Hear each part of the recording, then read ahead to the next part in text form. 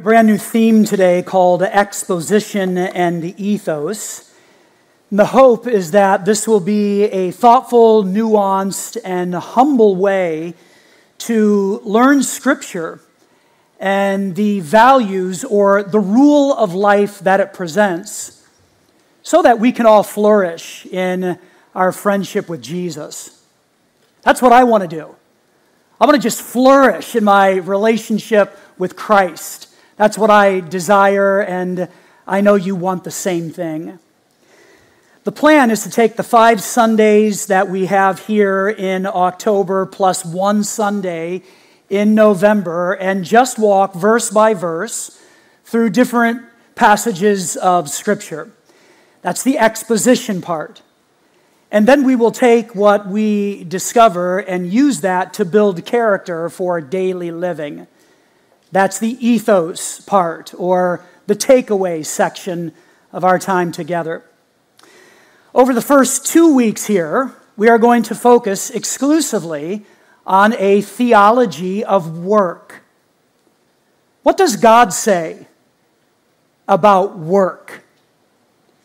And what does God want for each and every one of us with our vocation? What does God want for us? And what does He desire to accomplish through us in terms of our careers? Now, perhaps you are here and you are no longer in a season of work. Maybe you are retired. Well, the rest of us are very jealous of you. But we know that even retired people have work. And so I would encourage you to lean into this and listen, because I think God has something for you. Or maybe you are between working situations. Or maybe your work does not involve payment, but yet you're still working quite a bit for that. Or maybe you're very young and you haven't even started a career yet. I want to encourage everybody, no matter your station of life or no matter your situation, as you think about vocation and work and a career, to listen to what the Word of God has to say to us, because it's very helpful and practical. Here's our walking path for today. Here's how I want to approach this. I want to give a word about work, which will also include a big idea. And then we're going to look at Genesis chapters 1 and 2. And we're not going to read through that section, but we will look at what is found there. And then I want to give an exposition of Colossians chapter 3, verses 23 through 25. We'll walk through that kind of verse by verse and discover what the Apostle Paul is saying there about our work. And then I want to talk about the sweet spot, when aspects of our lives and our vocation and what God wants to accomplish in the world comes together. That's called the sweet spot, and I'll reference someone who talks about that. And then we'll end with ethos, or character for living, and that will be our takeaway section. Let's begin with a word about work. As part of how we talk about Valley Point Church and our vision here for pointing people to real relationships and real significance, we have 4 faith catalysts, or 4 faith values that frame our vision and our mission. Those 4 faith catalysts, or faith values, are truth, people, generosity, and location. And each one of them has some language that explains the value. See if this sounds familiar to you. For the value of location, we say this, and you can see it on the screens. We love our neighbors and seek to be a joyous presence where we live, work, and play. This is part of our vision frame as a faith community, that we love our neighbors, the people in our world. And our desire, and we certainly do this in imperfect ways because we are frail humans, but our desire is to be a joyous presence where we live, where we work, and where we play. So our dream here at Valley Point with our vision frame involves our work.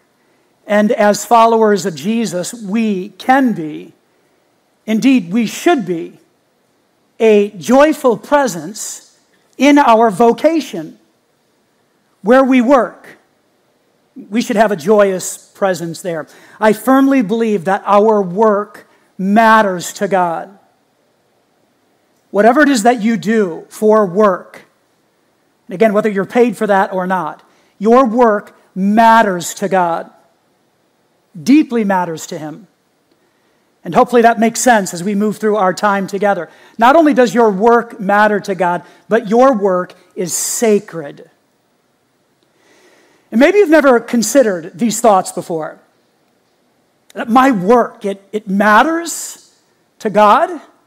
And it does, because this is how we have the opportunity to provide for ourselves and for our families, and how we have the opportunity to hold what we have been given by God with open hands and be generous with our work and what we accumulate there and bless the world. So our work matters to God. And our work is also sacred because we are all called to work or to labor as unto the Lord. That's what Colossians tells us, and we'll get to that in just a moment. Doug Sherman and William Hendricks wrote a book called Your Work Matters to God, and their conclusion is that work is intrinsically valuable. This follows from the fact that God is a worker and has created mankind in His image as His co-worker. And that brings us to our big idea for today, and I would encourage you to fill in some of these blanks and take good notes so you can come back to our content throughout the week and allow it to form and challenge you. Here's our big idea: work willingly.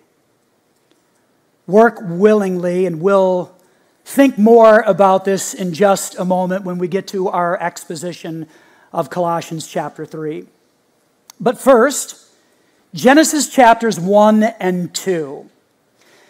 What we find in the opening pages of the Bible, first book and first chapters, is that God Himself is creating and inventing.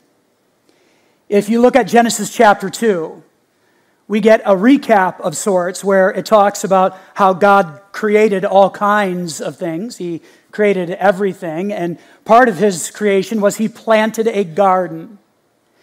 And then He created Adam, and He appointed Adam to take care of what God had planted. So think about this. God worked in that He planted a garden, and then He looks at Adam and He says, I have labor for you now. I have work for you to do in taking care of what I have created. Adam was a co-worker with God. God planted, and then Adam came along, and his labor was to take care of the work that God initiated. Now, imagine for just a moment, imagine with me, if we had this kind of view of God and our work. Just imagine, as we approach our work, whatever that is, if we had that kind of view, that I am a co-worker with God. It's not just me.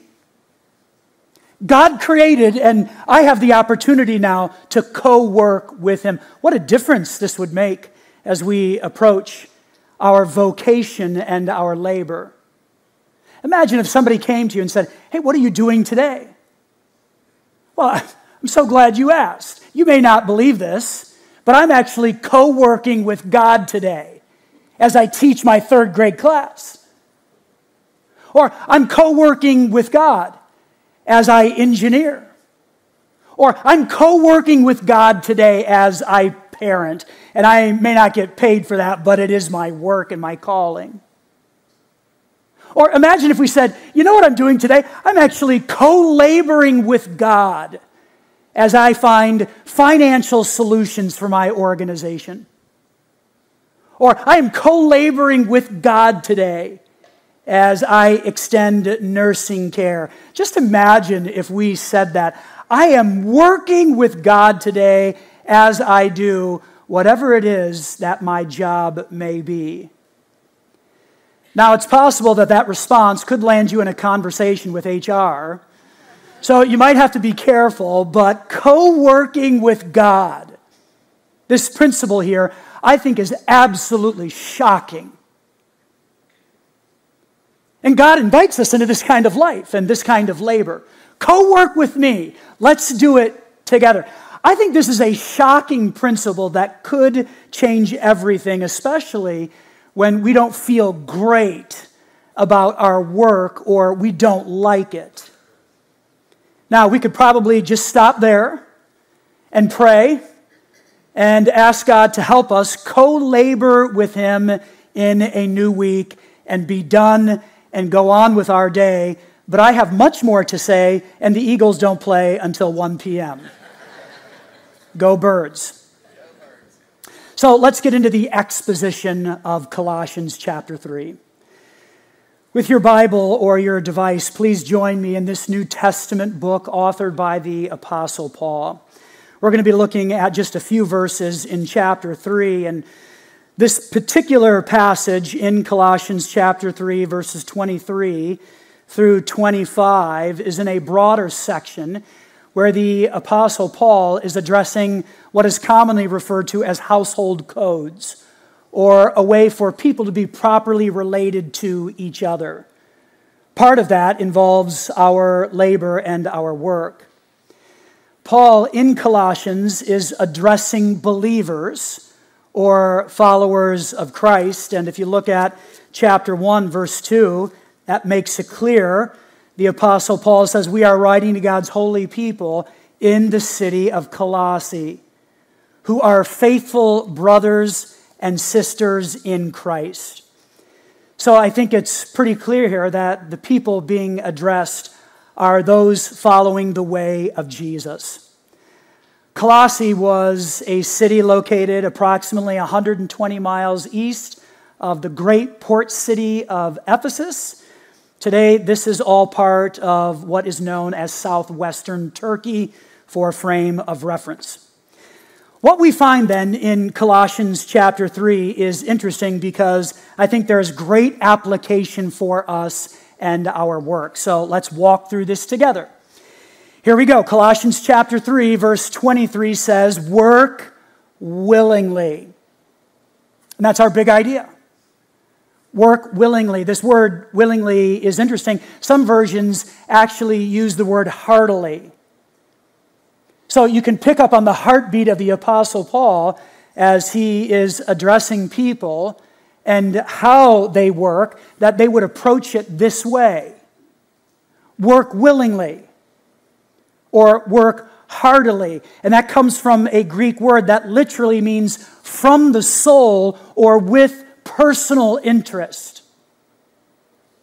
So work willingly, work heartily, from the soul, with personal interest. This is how we should labor. And then it goes on to say, at whatever you do. So work willingly, work heartily, from the soul, with a personal interest at whatever you do, as though you were working for the Lord rather than for people. And then we get this reminder in verse 24. Remember that the Lord will give you an inheritance as your reward, and that the master you are serving is Christ. So the encouragement we find here is that our motivation for work should actually be spiritual. It shouldn't be for personal gain or for the accumulation of things, or just to provide for myself and for my family. It's not just about achieving, although those things do come with working willingly and heartily. The challenge here is that we should do all of that because our work is actually spiritual in nature, because we should be working as unto the Lord. He's the authority. He's the boss. so to speak. He is the one that is over and above us if we have embraced his leadership and forgiveness. So remember to work for him, and he will give you an inheritance as your reward. And the master you are serving is Christ. Now, look at verse 25. But if you do what is wrong, and this is a very interesting phrase here. If you do what is wrong, it means to be unjust, or to hurt, or to be an offender. So if you do that with your work, well, it goes on to say, you will be paid back for the wrong you have done, for God has no favorites.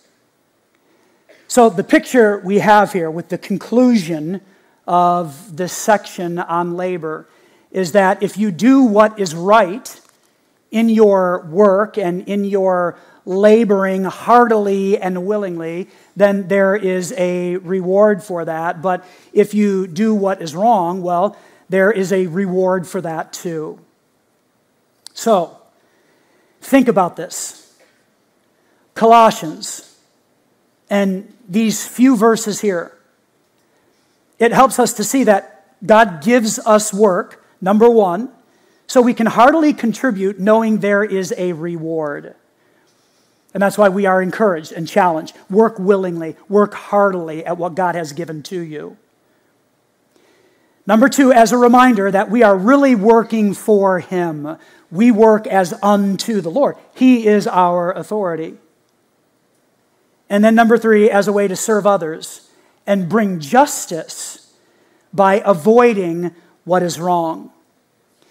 Which means, when you take these three thoughts based on what we have read in Colossians chapter 3, verses 23 through 25, when you take these three thoughts, it means that we do not have to view work as a necessary evil, because work is actually not a necessary evil. If we are communicating that, if we say that, then we are communicating that God did something that was necessarily evil because he worked. But we know that God cannot do that. It is not a necessary evil. It is something that we get to join God in doing together. We are co-laborers with him, and that is a great thing and a healthy thing, even when our work may be hard, and even when we do not appreciate it or like it. Again, this whole principle, I co-labor with God. I have the opportunity to work with him, and everything that I'm doing is just a shocking principle. Okay, let's talk about the sweet spot for a few moments. Amy Sherman wrote a book called The Kingdom Calling. It's all about vocational stewardship for the common good. If you are looking for literature about work, I would encourage you to grab this book. Also, the other book I referenced, Your Work Matters to God. They're very dynamic, and they give us a great picture of how we co-labor with God in everything that we do, and we can find joy in laboring with him. So, in Amy Sherman's book, Kingdom Calling, she talks about the sweet spot of work, and she kind of pictures it this way. So she describes God's priorities in our lives as we co-labor with him, and then she also talks about my passions and gifts. Probably gifts is a better way to think about this, because our passions do come and go in life, but our gifting often remains the same, and we have the opportunity to strengthen that and improve it. So that's an aspect of our work, right? There's God's priorities, and there's my gifting and my passions. And then there's this aspect of the world's needs as well. And perhaps you've never thought about what you have done, or maybe it's been a long time since you've thought about your vocation and your labor in terms of the world's needs. There's probably something there that you can point to in terms of blessing the world with your vocation and with your labor. And we'll talk about that more in just a moment. So God's priorities, my gifting, and the world's needs, you've seen these things before. Where this meets here in the middle, the converging of these three components, Amy Sherman refers to that as the sweet spot, where God's priorities, my gifting, and the world's needs, where that comes together is a sweet spot, and this is where we can really enjoy and find great satisfaction in our work. Question. As you think about this, God's priorities, your gifting, the world's needs, and where those three things come together, is it possible for you in your laboring, as you work willingly, and as you work heartily as unto the Lord, as you co-labor with Jesus himself, can you move a little bit closer to what Amy refers to as the sweet spot of work? Can you do that? I think this sometimes can be really hard to connect because we tend to separate the sacred and the secular. And often we say there is a sacred part of my life, especially if you have trusted in Jesus to rescue you. There's the religious part, there's the faith component, and that certainly is sacred. But there's also all this secular stuff that happens in my life, like work. And we tend to bifurcate those things. There's the sacred over here, and maybe way over here is the secular, and those two things do not mingle. I hope we all come to understand today that your work, if it's in a public school, or if it's in a bank, or if it's part of some organization that really doesn't have a faith component to it at all, that work is indeed sacred itself, because we have been called in that space to co-labor with God in whatever we are doing. So I hope that we all come to understand that the sacred and the secular really do mix, and when it comes to our work and our vocation, it truly is sacred. Amy Sherman, in her book, has a whole section on God's labor and what that looks like for each and every one of us. I'm going to walk through this. I don't normally read this long of a section, but it is so good. And I just want you to be refreshed with this, and you listen for your calling. You listen for your gifting as you hear some of this, and think about God's priorities and the world's needs, and see if in your vocation you don't have the opportunity to move a little bit closer to that sweet spot. So just listen to this. God's labors include the following: redemptive work. Humans participate in this kind of work, for example, as evangelists, pastors, counselors, and peacemakers. So do writers, artists, producers, songwriters, poets, and actors who incorporate redemptive elements in their stories, novels, songs, films, performances, and other works. God's labors include creative work. God gives humans creativity, right? People in the arts, sculptors, actors, painters, musicians, poets, and so on display this, as do a wide range of craftspeople such as potters, weavers, and seamstresses, as well as interior designers, metalworkers, carpenters, builders, fashion designers, architects, novelists, and urban planners, and more. God's labors include providential work. The work of divine providence includes all that God does to maintain the universe and human life in an orderly and beneficial fashion. Thus, innumerable individuals, such as bureaucrats, public utility workers, public policymakers, shopkeepers, career counselors, shipbuilders, farmers, firemen, repairmen, printers, transport workers, IT specialists, entrepreneurs, bankers and brokers, meteorologists, research technicians, civil servants, business school professors, mechanics, engineers, building inspectors, machinists, statisticians, plumbers, welders, janitors, and all who help keep the economic and political order working smoothly reflect this aspect of God's labor.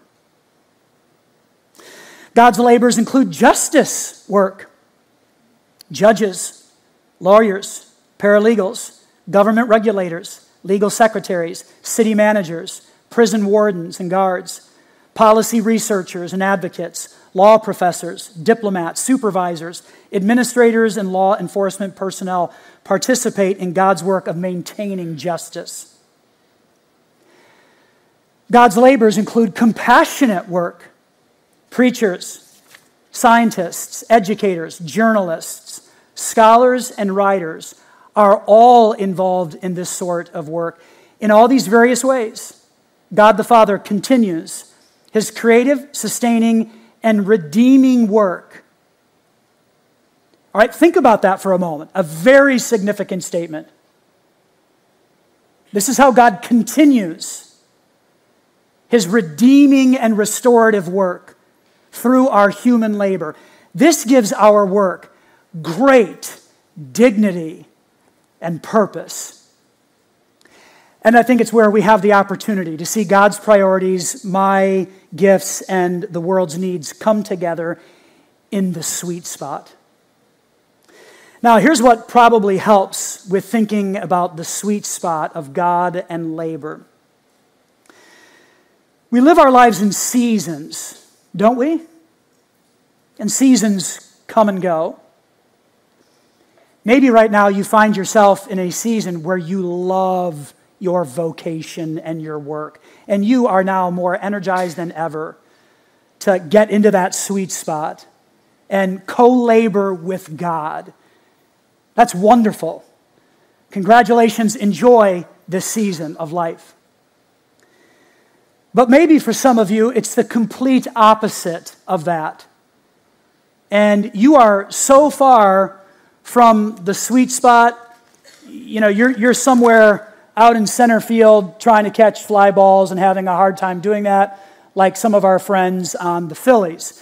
Maybe that's where you find yourself. That you're really far from the sweet spot.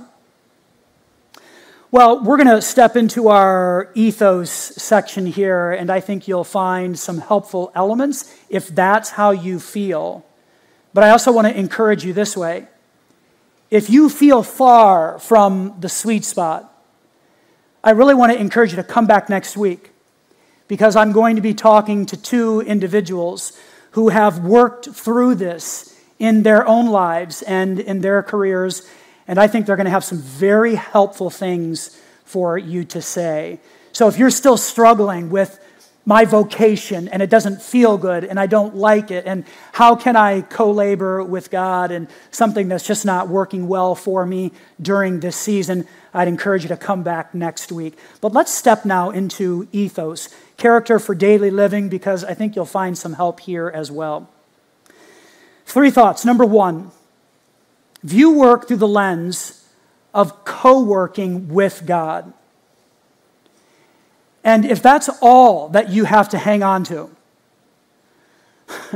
like I can't stand my work and it's not good, it's not fulfilling, I'm really not using my giftedness in this particular spot right now during this season, then view your work through the lens of co-laboring with God and see if that doesn't help bridge you until the next opportunity. By the way, I think if we do this, it will help us to stay rooted in Christ. Because after all, we are called to labor as unto the Lord, work willingly for Him. Maybe I have a hard time doing that for someone else, but if I view it from the lens of working and laboring with God, it does change perspective a little bit and will help us remain rooted. Number 2, if work is not good, pray diligently and wait patiently. And the waiting part is waiting on God. Doesn't mean we stay inactive and don't pursue something. That changes that. I think we have a responsibility in this to act and do what we can to get into a sweet spot of labor. But if work is not good, let's pray diligently and wait for God to work through our own efforts. And then number 3, remind yourself, probably daily, that our work may be the best place to demonstrate common grace. Just remind yourself, where I am at right now, whether it's really good or it's awful, this is where I have the greatest opportunity as an apprentice of Jesus to demonstrate common grace to others. Now, I know that's the last blank, and you're thinking about walking out of here in just a moment. I want you to stick with me, because here's what common grace is. Let's think about that. One scholar defined it this way: it's the love and favor God shows toward all his creation, regardless of whether they acknowledge him or have faith in Christ. So here's the deal. As a believer in Jesus, everywhere we go, okay? Everywhere we go, including our work, we have the opportunity to extend common grace to other people. A picture that God is good through my life, through how I work, through how I respond to other people. Whether they believe in God or not, I have the opportunity to be a giver of common grace. And this is another reason why our work is so sacred. I read recently that committed believers from the age of 26 or 25 to 65, so over a 40-year period, 25 to 65, who regularly attend Sunday gatherings, would log about 2,200 hours of church or religious training. It's a decent amount of hours over 40 years, 2,200. By contrast, you will spend 96,000 hours at work during the same 40-year period. Our work, then, becomes the primary place where we can demonstrate common grace. Not church. Not church. Our work becomes the primary place where we can help other people understand that God is good, whether they believe in him or like him or not. So the challenge here is be a dispenser in your vocation and where you work of common grace. Work willingly. Work heartily from the soul as unto the Lord.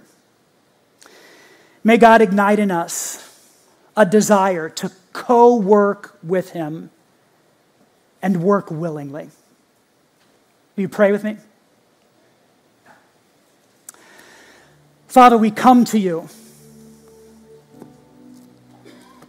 thankful for some time just to look at a topic we don't often consider. Actually, I think we forget about it because we separate religion and everyday life. Often. We kind of separate the secular and the sacred. But yet, God, I think we are called to steward our work for the common good. And we do that by extending common grace. And we do that by working willingly and heartily. God, for those who hear this and they're super encouraged because they love their work and they're finding a lot of fulfillment there, help them to just keep going and to keep looking up to you, recognizing that they co-labor with you and for you in that space. And may this season last a long time for them. God, for those who hear this and maybe feel disappointed or discouraged because they're far from the sweet spot and work is not good or fulfilling, or maybe for some it's been hard to find work. And so there's a bit of an ache and a disappointment in thinking about working willingly and heartily. God, I pray that you would lift up these individuals. May they not feel guilt in any way, but May they be encouraged that even if they're far from that sweet spot where priorities and gifting and the world's needs come together with vocation, even if they're far from that, may they have just a fresh perspective on, I get the opportunity tomorrow to get up and to step into a new week and to co-labor with God himself and to be a dispenser of common grace in this place until God takes me into something new. So God, may all of us be encouraged that our work deeply matters to you and that our work is sacred. So help us, God, to live out our mission as a church, which I believe you have given to us to be a joyous presence where we live, work, and play. Help us to do that now, we pray, in the name of Jesus. Amen.